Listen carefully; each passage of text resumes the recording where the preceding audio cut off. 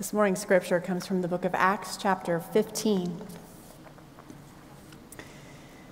Then certain individuals came down from Judea and were teaching the brothers, "Unless you are circumcised according to the custom of Moses, you cannot be saved." And after Paul and Barnabas had no small dissension and debate with them, Paul and Barnabas and some of the others were appointed to go up to Jerusalem to discuss this question with the apostles and the elders. So they were sent on their way by the church, and as they passed through both Phoenicia and Samaria, they reported the conversion of the Gentiles and brought great joy to all the believers. When they came to Jerusalem, they were welcomed by the church and the apostles and the elders, and they reported all that God had done with them. But some believers who belonged to the sect of the Pharisees stood up and said, "It is necessary for them to be circumcised and ordered to keep the law of Moses." The apostles and the elders met together to consider this matter. After there had been much debate, Peter stood up and said to them, "My brothers, you know that in the early days God made a choice among you that I should be the one through whom the Gentiles would hear the message of the good news and become believers. And God, who knows the human heart, testified to them by giving them the Holy Spirit, just as he did to us. And in cleansing their hearts by faith, he has made no distinction between them and us. Now, therefore, why are you putting God to the test by placing on the neck of the disciples a yoke and that neither of our ancestors nor we have been able to bear? On the contrary, we believe that we will be saved through the grace of the Lord Jesus, just as they will." The whole assembly kept silence and listened to Barnabas and Paul as they told of all the signs and wonders that God had done through them among the Gentiles. After they finished speaking, James replied, "My brothers, listen to me. Simeon has related how God first looked favorably on the Gentiles to take from them among them a people for his name. This agrees with the words of the prophets, as it is written, 'After this I will return, and I will rebuild the dwelling of David which has fallen.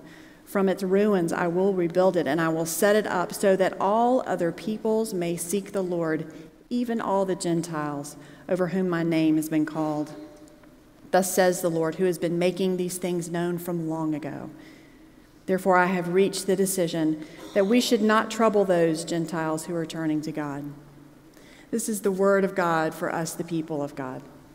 Thanks be to God.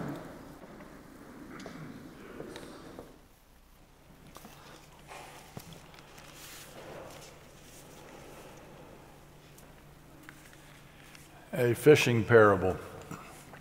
Father and two sons, Mark and Matthew, they had this tradition every April, 1st of April, when trout season opened, they would go on a little fishing camping trip, and they had a good time getting ready, loading the camper up with beanie weenies and saltines and sardines and Vienna sausages and all that good camp food, and they got their Coleman stove and got it all ready and all the fishing gear, and they could picture that great moment when they get out there on the stream and you could see a rainbow trout, just the sun hitting it there on the stream and the rod bending over and just the action of fishing. Well, it was hard to wait, and that last day it just went as slow as molasses, but finally it arrived, and there they were at the campground. They unfolded the camper, and they got to bed fairly early. They woke up the next morning during the night. A rather unusual for that time of year, strong cold front had come blowing in. And when they tried to open the door to the camper, it was hard to open it against the wind. They finally got it open. There was this cold, gray wind with a lot of rain, and they shut the door to the camper and said, "Well, it's okay. No fishing today, but we got the Monopoly board. We've got a deck of cards and some Reader's Digest, and Dad knows some riddles." And, well, the day went a little slow, but they got through it, and mercifully night came. Next morning, had a hard time getting the door open, the camper again. This time it wasn't the wind, it was the ice. The rain had turned to sleet. Oh my, we're not going fishing today. That's all right, we can play another round of Monopoly. We've still got the deck of cards, and Dad hadn't told us all of his riddles. But then the gray on the outside crept into the inside. Matt, the oldest brother, began to recognize things in his younger brother, irritating things he had never noticed before. You know, his brother's strong opinions, thought he was so smart about everything, and his socks, they stunk to high crazy.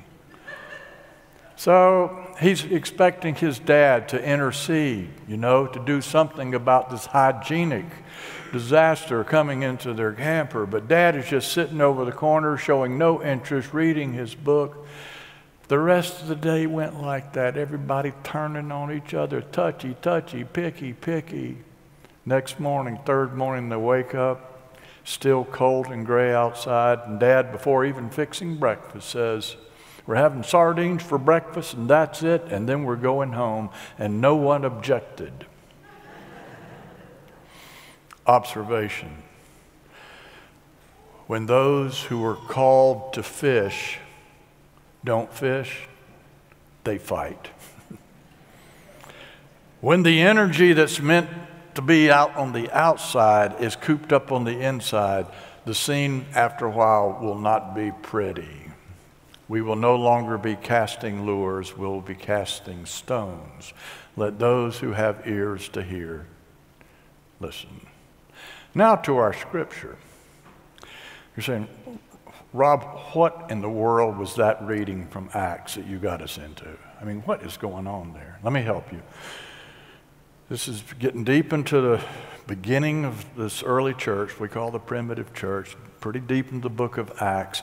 And this is a church council meeting. It's going to be a rough meeting. It's a called meeting. It's a rough meeting because everybody's going to send delegates. It's going to be a single issue meeting, and here's the meeting, and here's the issue. Are we going to take in these people who are outside of the bounds of the Jewish tradition? Some of them had already been baptized and already had become card-carrying members. Are we going to keep doing that? Is there going to be room for them? That's the issue, you see. We're talking about people that did not know the Torah, that did not know the story of the Exodus, did not know the moral and ethical background of Israel. Is there going to be room for them? Is it enough just for them to come in with the confession of faith and a baptism? Luke, who's usually pretty modest, said, hey, there was a lot of debate before the meeting, and there was plenty of dissension in the room. Look, these Christians weren't just disagreeing with one another. I'm sure some of them disagreed within themselves because this was a heart issue. You know how it is when we're at war within ourselves, our tendency is to make casualties even out of people we love at times. This is a tough meeting. Can't you see it? All the kind of people there. And I love the way Fred Craddock described it. Years ago, I heard him do this at Lake Junaluska. He said the room was filled with microphones. So the different speakers from these different churches from the Mediterranean world. He said, yes, over here. The chair said, identify yourself. Yeah, I'm from Berea, sir. I'm from the church at Berea, and we have the Super 6 Bible study, and we've been reading Ezra. And I probably don't need to remind most of you what it says in Ezra. It says, get rid of the foreigners. If you're married to a foreigner, get rid of her. Get rid of the foreigners. Do I need to say anything else? Thank you. Oh, yes, okay. Over here, microphone 4. Well, I don't quite see it that way. I'm from Antioch. You know, we're a growing church, and we have a women's Bible study group. They've been studying Ruth, and now wait a minute, isn't Ruth an ancestress of David and Jesus? And Ruth was what? A Moabite. And if Jesus had Moabite blood running through his veins, isn't it okay for us to go the open way here? Yes. Thank you. Yes, microphone 7, now back toward the back. Yes, I'm from Lystra, and I think what we ought to do is listen to the greatest of all prophets. In my mind is Amos, and you know what Amos said. He was talking about the chosen people, talking about us, and he said, you alone. Do I need to define you alone? It didn't say et cetera, it said you alone. Thank you. Yes, okay, microphone 8, way over in the left corner. Yes, I'm from Lystra. I'm probably not as well versed in Scripture as the previous speakers. I don't even know where it came from, but I do remember hearing this as a child. The Scripture was talking about the mountain of the Lord. And the Scripture said, all the nations all the nations shall flow into the mountain. Oh, you see what's going on? That debate raged back and forth, round and round. And where did they come out? Well, we're here today. That's where it came out. You see, the church chose to go beyond the normal borders and boundaries of national and ethnic and kind of social loyalties. It wasn't an easy decision. It's interesting to me that the last thing that you heard in the scripture was James. James was, from the Jerusalem church. He was one of the more conservative members. He was called a Judaizer. Let's keep it within the chosen people. And he had been moved by the testimonies that he heard, and he got up and said, how can we keep anyone? How can we keep them from the grace of God? Now, he did offer an amendment, a compromise to the new people that would come in. Some of them would give up some previous practices like idol worship. But the church chose the open way. I mean, who are you going to blame? Acts doesn't say blame Barnabas, doesn't say blame Peter, blame Paul. The church says, Acts says, it's the Holy Spirit. This is the work of the Spirit. But here's the picture I want to leave with you from the 15th chapter of Acts. That church rose up and brushed off all that dissension and debate. And guess what they did? They moved into future what? One church together. There was not a splitting in two. They didn't come out with the Judaic Christian church over here or the Greek Hellenistic church over there. Some of you know, some of you are hearing it maybe for the first time in February 2019. Our church, United Methodist Church, is going to have a big meeting, okay? And it's going to be a single issue meeting. It's going to be around human sexuality and what our discipline says around issues like marriage and ordination. It's going to be a big meeting. Like it said in Luke, there's going to be a lot of debate, and there will be dissension. There'll be a lot of microphones in the hall. Some people are saying that we're going to come out of that as 2 churches, 3 churches. I'm not sure that has to be the result.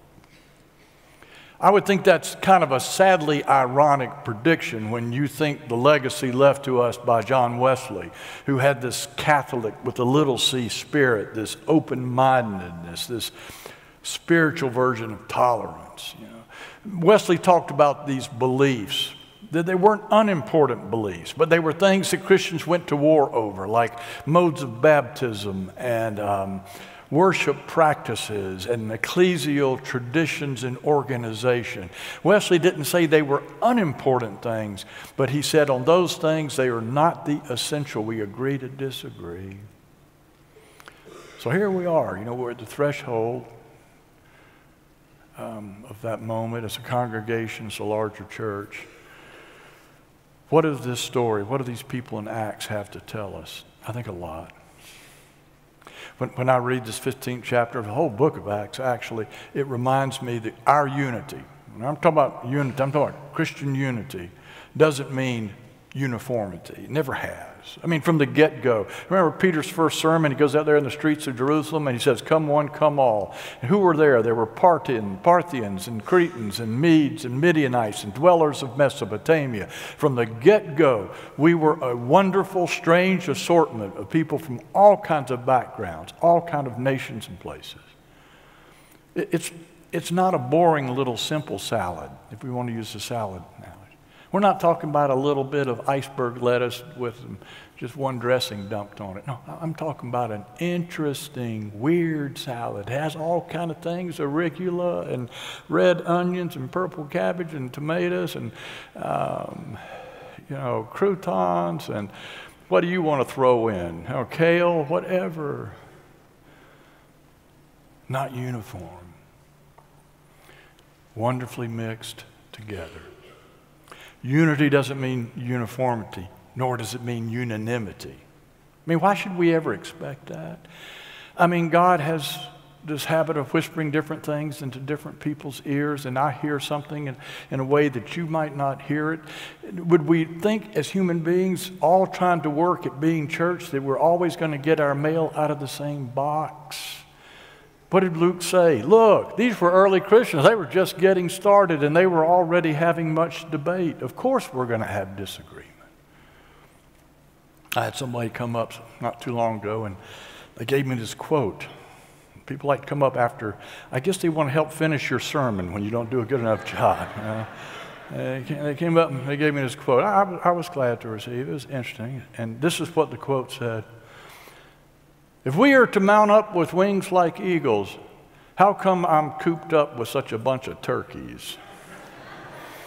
Well, you know, truth of the matter is, I bet some Sundays you don't call people turkeys, but you do look around and you go, oh my goodness, that person 2 rows up, they're going to cancel. I know they're going to cancel out my vote in the midterm elections. Yeah. There are some of you out here this morning, you want the choir to sing the old traditional favorites every Sunday. You're suspicious of anything written in the 20th or 21st century. And there are other people. They come on Saturday night. They want the new stuff. Yeah. There are people here this morning. You have Calvinistic leanings, a little toward the predestined side. There's some of you a little more Arminian toward free will. There are some of you that don't know the difference between any of that. You don't care, and that's okay. So what does all this mean?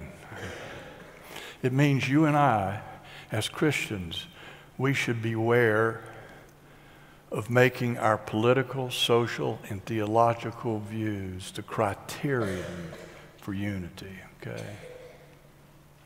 Those early Christians, they knew how to disagree, they knew how to discuss and debate, and they got up and they brushed themselves off from the dissension, and they went into the future together.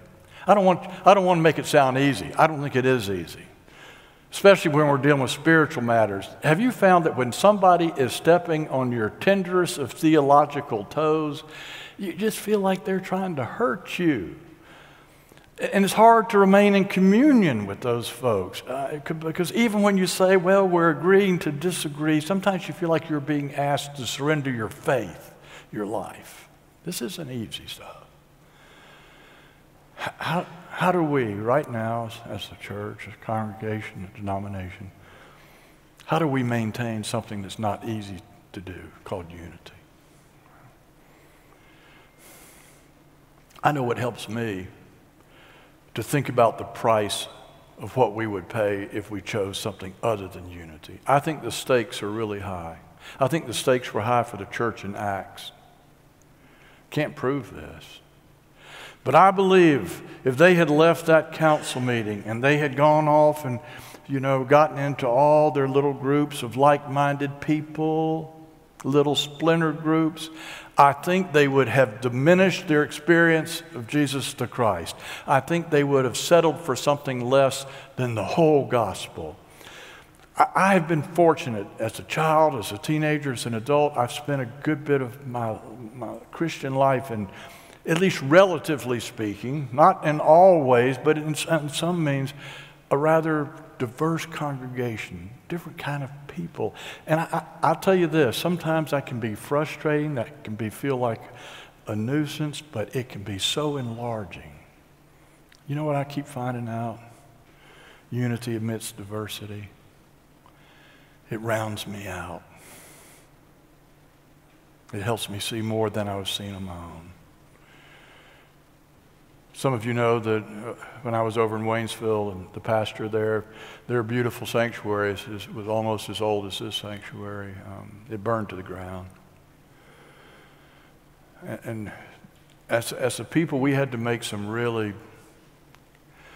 tough decisions, not just about brick and mortar, but about who we were and about our vision. And I remember one night we had a committee meeting that grew into something much larger than that committee, and a lot of other people showed up because we were dealing with complex issues, and people showed up ready to defend their positions with their own agendas. We got in there, and within 10 minutes there was the raising of voices. But then the chairwoman of the committee said, "Excuse me, I'm sorry. I apologize. I forgot to open with prayer." And she offered a prayer. I cannot tell you anything she said in that except the last sentence. I'll never forget her last sentence. She She just slowed down her speech, got really quiet. And then she said this last sentence, "Dear God, I want to thank you for each," and she stressed that word, "I want to thank you for each person in this room. Because each person in this room is going to help me know a little more about you." Ooh, you see, she was taking it from here, just her view to something larger. And you could feel the air change, and we got a little more creative. People began to think of some other options. Look, at the end of the meeting, we still had some problems that had not been solved. We had some feelings that had not been assuaged. But it's what she became. She became a conduit to a unifying spirit. She reminded me, she reminded all of us. We round each other out. One person's weakness balanced by another person's strength. None of us as good together alone as all of us working together. Choose something other than unity and you lose that. Here's something else we diminish if we choose something other than unity. Our witness, so much of our witness. The last thing I read in the newspaper about the United Methodist Church wasn't about our generosity to UMCOR and our heart of holiness for all people. No, I read about what's going to happen in February in our possible division. So that's the only time we seem to make the news. Luke and I were talking about that between services today. I want you to read sometime the 17th chapter of John. It was Jesus' last prayer in that gospel. Listen to what he said. "Father, I ask that they," meaning us, "might be one." And he said, "I ask it not just for those who are my followers. I ask it for those that we hope will someday be among us." You see what Jesus is doing? He's not just praying for unity so we'll be a chummy, happy little group together. He's praying for our unity so people might actually see something us that might be worth believing. The unity we're talking about here today is something of a miracle. When the world sees a fellowship of very different people doing significant things for the world and for God, the world takes notice. The world says, "My, that's unusual." Whatever it is, whatever they have, whatever they believe, it seems to be working. Choose something other than unity, and we lose so much of our witness. But how can we find our way forward? Is there anything in Acts here positively that'll help us? I think so.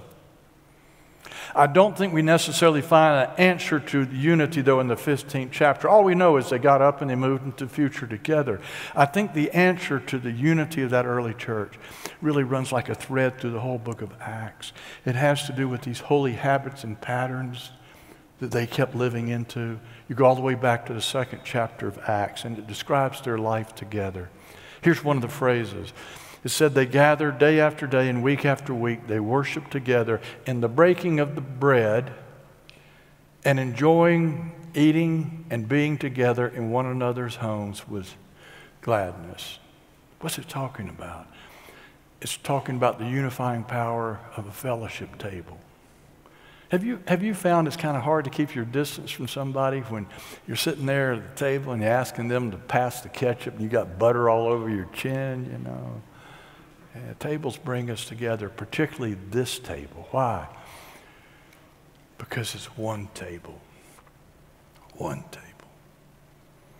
One Lord. And this is what we gather around, you see. Paul was writing to a group of incompatible Christians at Corinth. This is in the 1 Corinthians. He said, excuse me. So I need to ask you this. Is Christ divided? I can't hear you. No, Christ is not divided. Do we belong to Christ? Yes. Then can we be divided? No. If we're divided, then we belong to something, someone else, some other body that will bleed to death soon enough. Okay. Do you see where that unity comes from? Not in our debating, in our eating, coming around the one table. I hope we understand Christian unity isn't something we create. It's a gift. It's on the house. Dietrich Bonhoeffer, in that classic book, Life Together, he said, Christian community solely is what Christ has done for me, for you, for all of us. We don't invent unity. We accept it. It's already here. There's something else there, though, in that second chapter. It describes in their life together. It said they shared their goods in common. In other words, they bore one another's burdens. They were a community, but then they didn't stop there. They went beyond the doors of their own church, and it said they took their resources and their goods, and they shared it with the needs of the world. What's he talking about? What's it talking about there in Acts? It's talking about the Jesus way that we talk about here all the time. Helping, serving, giving. All right. See, what does that have to do with unity? Everything. Everything. I have a friend here in the church. He said this to me several times. He says, Rob, we're at our best here at Central and kind of navigating our way through our differences when we get out there on the road together. I say, what do you mean? He said, when we get out there in mission and ministry and we got our hands and our feet in a common task and we're on the same road in a purposeful adventure together and we're accentuating what we have in common rather than what might separate us. Yeah. Remember how we began? When those called to fish don't fish, they fight. When those who are called to walk the walk just talk, they debate and quarrel. What you can say about fisher folks, I think you could also say about musicians. I was at a bluegrass festival in Virginia some years ago, and I was really having a good time. There's all kind of, good musicians there, some of my favorites, and all kind of stages and venues. I think the thing I enjoyed the most one night, I went in what was called the Pickers Tent. Now, just for anybody that wanted, it was an all-comers tent. It just said Pickers Tent. You didn't have to have a resume. You didn't have to have an invitation. You didn't have to know anyone. You just showed up with your instrument and come one, come all. And I walked in there. I couldn't believe how good the music was. I mean, it shouldn't have been that good. I mean, they had no rehearsal, no familiarity with one another. I sat there for about 30 minutes trying to figure out who was leading this. I could never figure out who was the leader. They just would go from one song to the next. There was no playlist. But the music was surprisingly good. And all of them just picking together, old banjos and mandolins and guitars and basses. And then I looked around the room. Oh, my goodness, what a strange assortment of folks. Some with bald heads and some with hair to their knees. Some with hippie beads, and somebody was wearing an Archie Bunker T-shirt, and some that were 18, some that were 80, but boy, they were making good music, and that music rose like incense up toward the God of goodwill and peace. Oh, I was standing next to this guy. He must have come from work. He was a deputy sheriff, still had his little badge and had his uniform on. And he was sitting there picking the banjo, and between songs, he leaned over and he said to me, "You know, buddy, sometimes the world seems like a mighty fine place, don't it?" And I said, "Yes, it does. Yes, it does." Observation, thinking out loud. If you had taken the instruments away from those musicians and you had taken their song away and you'd stuck them in a little room together, how long do you think the evening would have lasted? Oh, they'd have gone about 30 minutes. Somebody would get in debates. Is it Sam Bush or Bill Monroe? Who's the best? Is it the mandolin that rules, or is it the banjo? That would have lasted about 30 minutes. They'd have packed it up and all gone home. Give them their instruments. Give them their song. I was there for about 3 hours. When I left, they were still playing. I think they played till probably the sun came up. those early Christians, those first Christians, they knew they'd been given a song to play out on this earth, a really good song. And they got out there in the road. They got outside the house. They didn't just sit around debating post-millennial and pre-millennial theologies and all that. They got out there in the road and they played their music together and they tapped their toes to it and they hummed to it together and they held out and they held on to one another. Recently, a lot of people have come up to me and said, what do I think is going to happen in February? And here's my honest answer. I've said it several times. I don't know. I really don't know.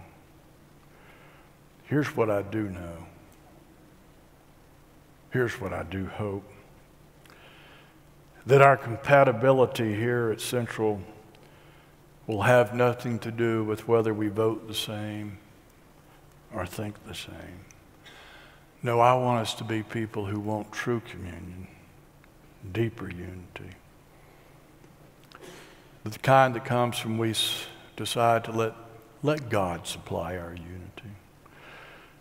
To let our love for God, to let our love for one another, to be the main thing we agree upon, both this day and forevermore. Amen.